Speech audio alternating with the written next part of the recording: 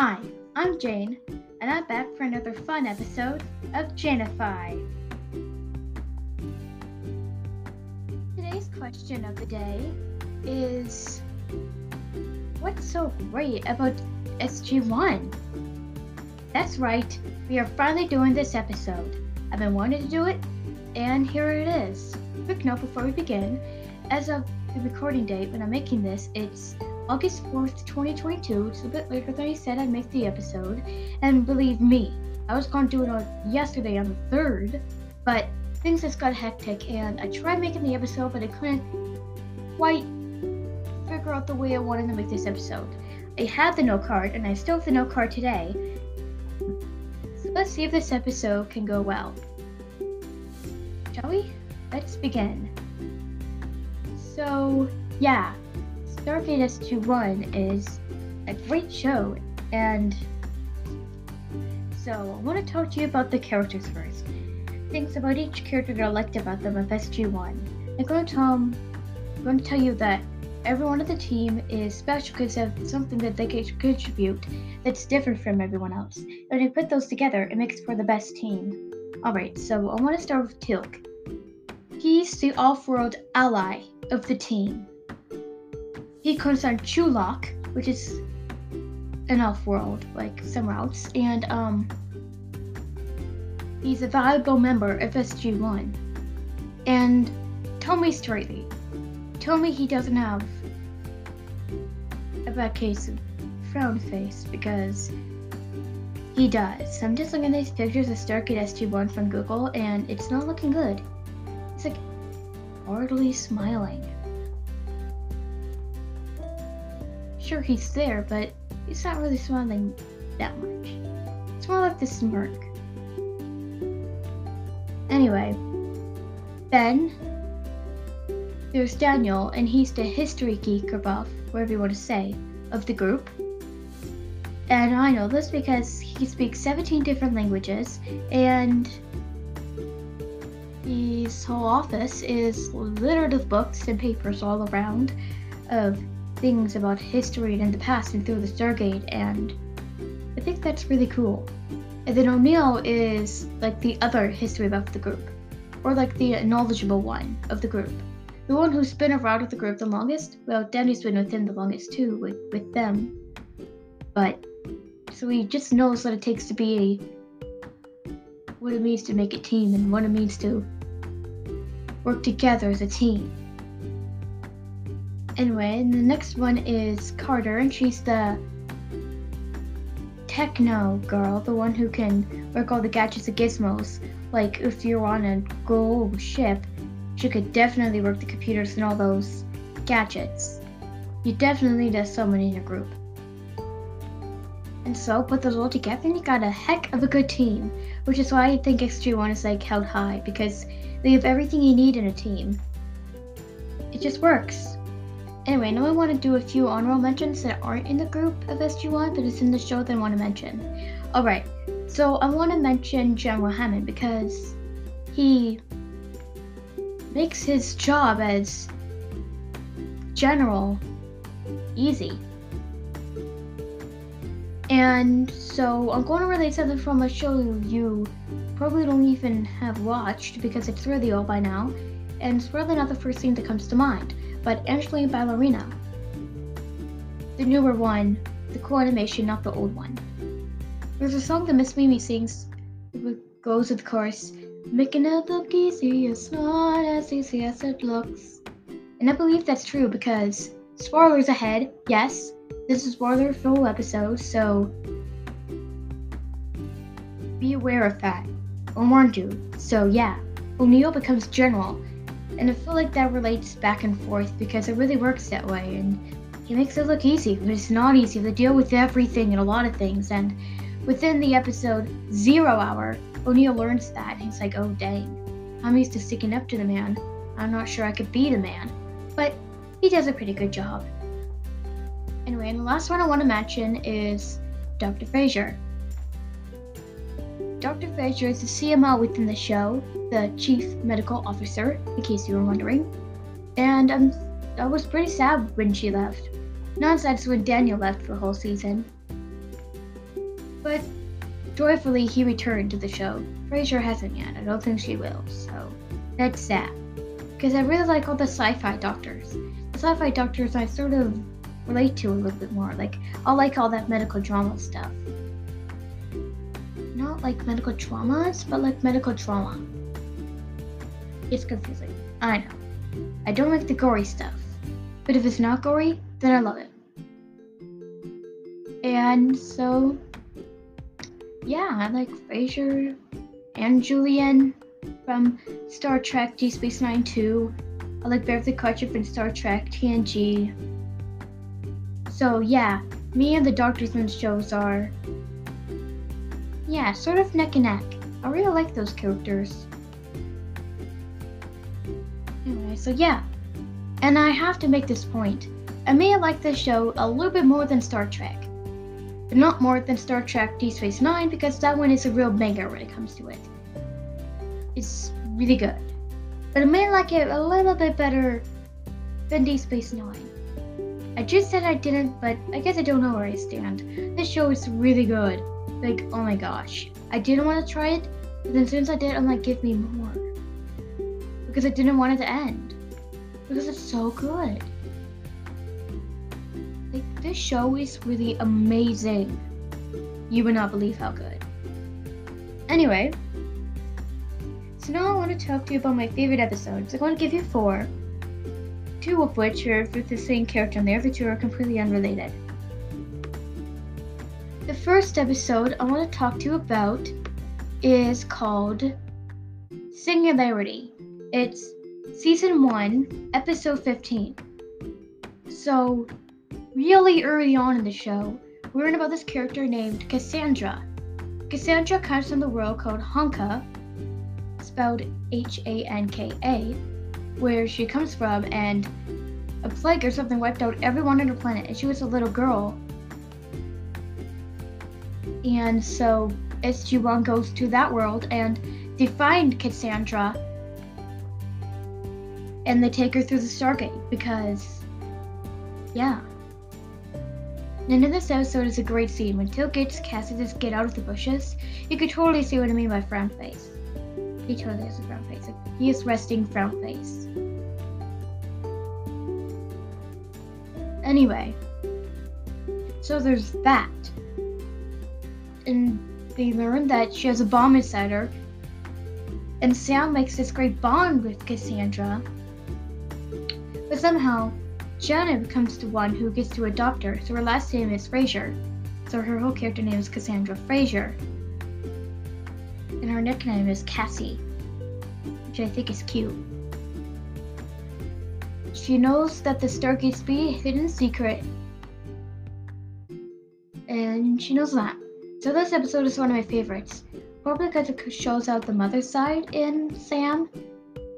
I don't like where kids are in the TV shows. Like, if there's a kid in a show, I'm like, oh my gosh, this is so cool. Because it's mostly just older people in shows. So when you see a kid, it's sort of cool, you know? And it's sort of like Cassandra. She's a really fun character. I've seen Singularity way too many times. Alright, so there's a second episode to this, which is called, let me see, I had a tab up here somewhere talking about it. Alright, so let me see.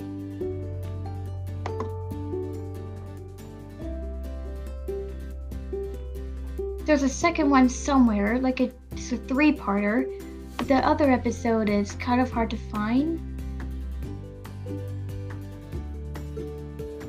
There's this other episode she grew up, which is called It's called Rite of Passage. I don't know the season number or episode number, but it's called Rite of Passage. It's about Cassandra again when she turns 16 and she gets a kiss from Dominic, her boyfriend, and electricity surges through her. So Jonah has to take her back to the base and take care of her there. And she's undergoing this thing that happened on her world, on Hanka of girls her age. She'd forgotten about it until now, and she's like, oh yeah, it happened. She's lured to this tree. She wants to go, but of course, Jenna, her mother, won't let her. And SG-1 goes through Stargate and finds out that the tree leads to a gold ship. where one of the Goa'uld was doing these experiments on them, and they somehow learn the cure in this world. I forgot how, but they eventually cure it. And Cassandra says I can't go back to school and continue her everyday life again. And her friendship with Dominic. So yeah, those 2 episodes are really good. And she does show up briefly in the time loop episode, where they get this note they give to young General Hammond. She does show up later in that episode as an old woman. So that's interesting.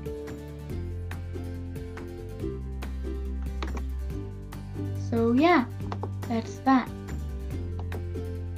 Alright, the next one I want to talk to you about is a time loop episode, which is really great.